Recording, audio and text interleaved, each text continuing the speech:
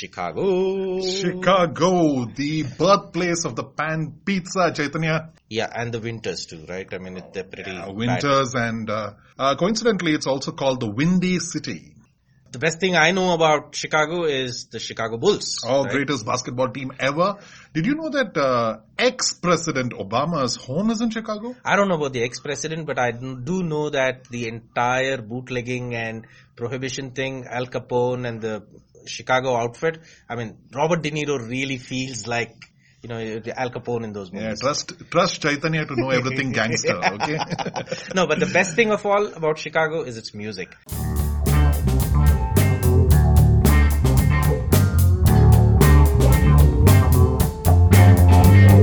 Soul, jazz, and blues, right? Absolutely. And that's where the true culture of Chicago really comes out. A lot of history with the city, so Chicago! Hey, hang on. Whoa. Did I say it right? Chicago. Yeah, but why are we talking about Chicago? Well, that's where our story begins today, right? We're going pan-continent this time. Oh, wow. Right? Okay.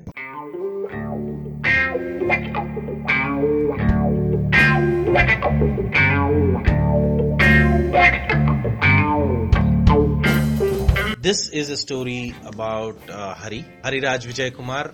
His last corporate job was to head the learning and development team for Cognizant, and it's also called the Cognizant Academy. And during his reign as a L&D head, they were awarded 3 years in a row from the ATD community. There's a lot of history to what he has achieved, but we go back to where it all started from, and which is Chicago. This is the Learning Digest. So, Chaitanya, welcome back. Hey, hi Harish, how are you doing? We've recently launched a fairly okay website. Yeah, absolutely. It's called Upspire Now, UPSPIRENOW.com. You will find this podcast and the 4 or 5 other stuff that we have done already uploaded up there. We intend to put a lot more shows around that. Show us your support and we'll be happy to continue what we're doing.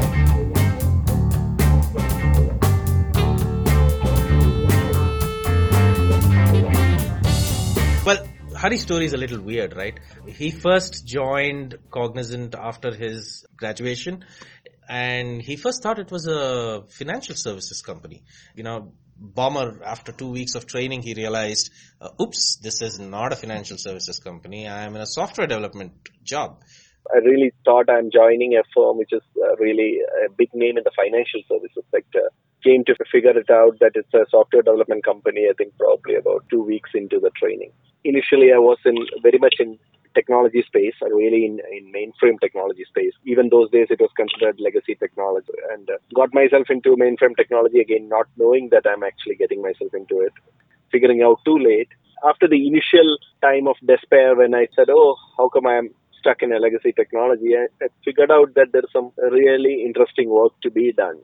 So after he came to terms with, okay, this is not a financial services company, now I'm a software developer, okay, mainframes is not the in thing, I'll make good of that. After about 2 years into that job, he landed himself at Chicago, at a client place. You know what? The third whammy, he assumed that he would work on a technology that he knew at the client side. All my preconceived notions were essentially getting broken up, right? So they were all getting proven as myths. I'm really working on a Solaris upgrade project coming from a mainframe background. Right now, suddenly I'm right smack in the middle of a Solaris upgrade project and figuring out how do I deal with all of that. Most interesting thing was the technologies that I were comfortable working in did not turn out to be the technologies that the client in that particular site was working on. Very less of their work was really in those technologies. So here I am, pretty much 2 years out of college, right smack in middle of a Chicago winter, facing a client, figuring out, damn, what am I supposed to do here, right?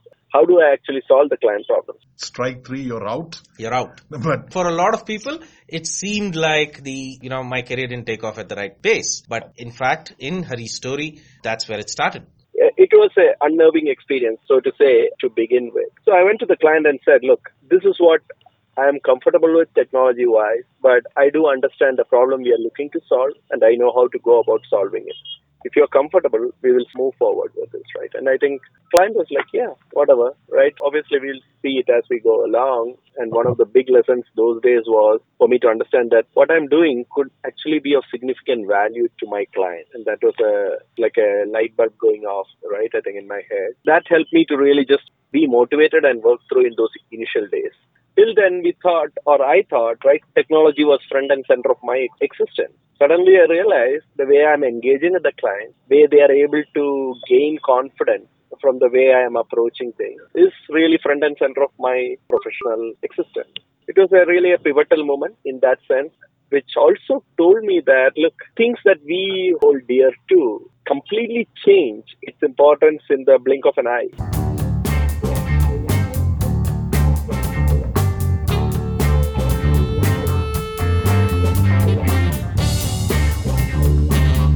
So I became pretty good at Solaris upgrade project, worked on some year 2000 problem, I worked on Solaris upgrade, client is really happy. It was okay in the early days.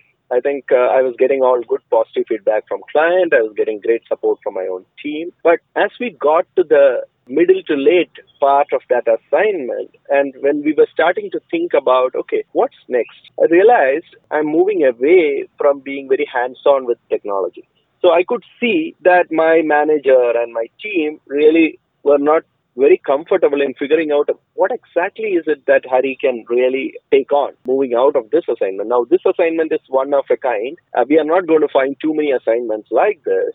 What else is it that he can actually do? This is like the classic and extremely common dilemma that we have in today's corporate world, right? I thought I did some great work. I mean, my company should just naturally find the next assignment for me. But what I figured out is, or the reality is a bit farther away from that. It was a bit of a correction phase for me, if you will, where I was at a place where I was performing well, but there was this uncertainty as to what is the next role that I could take up.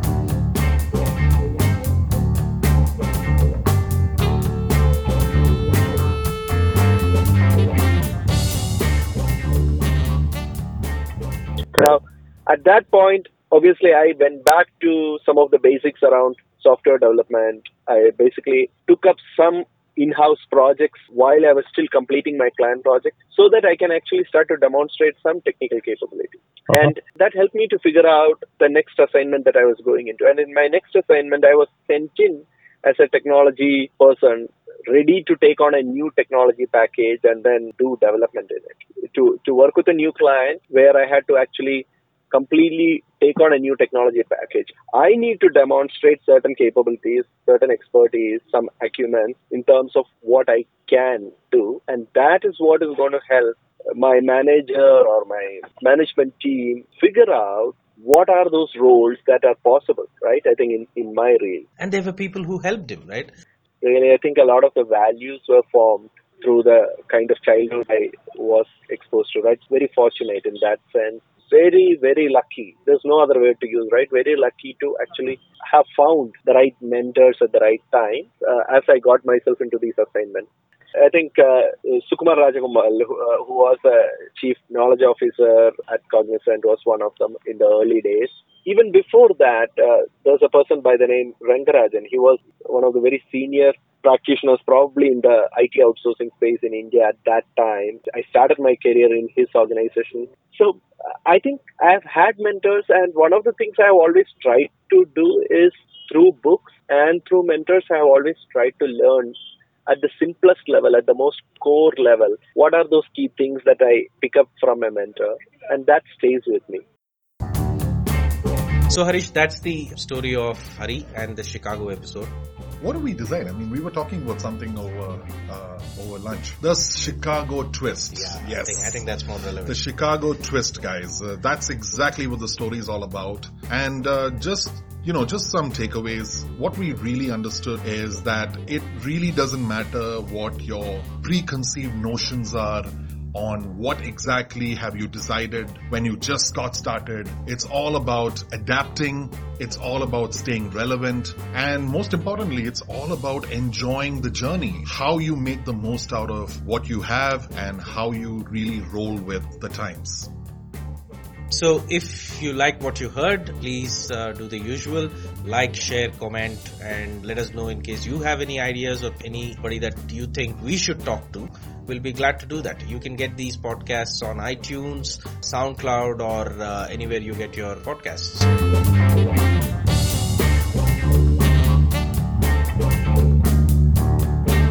Hey, by the way, you know Hari is from Trivandrum, right? Yeah, home state. Do you think he knows what's behind the third closed door?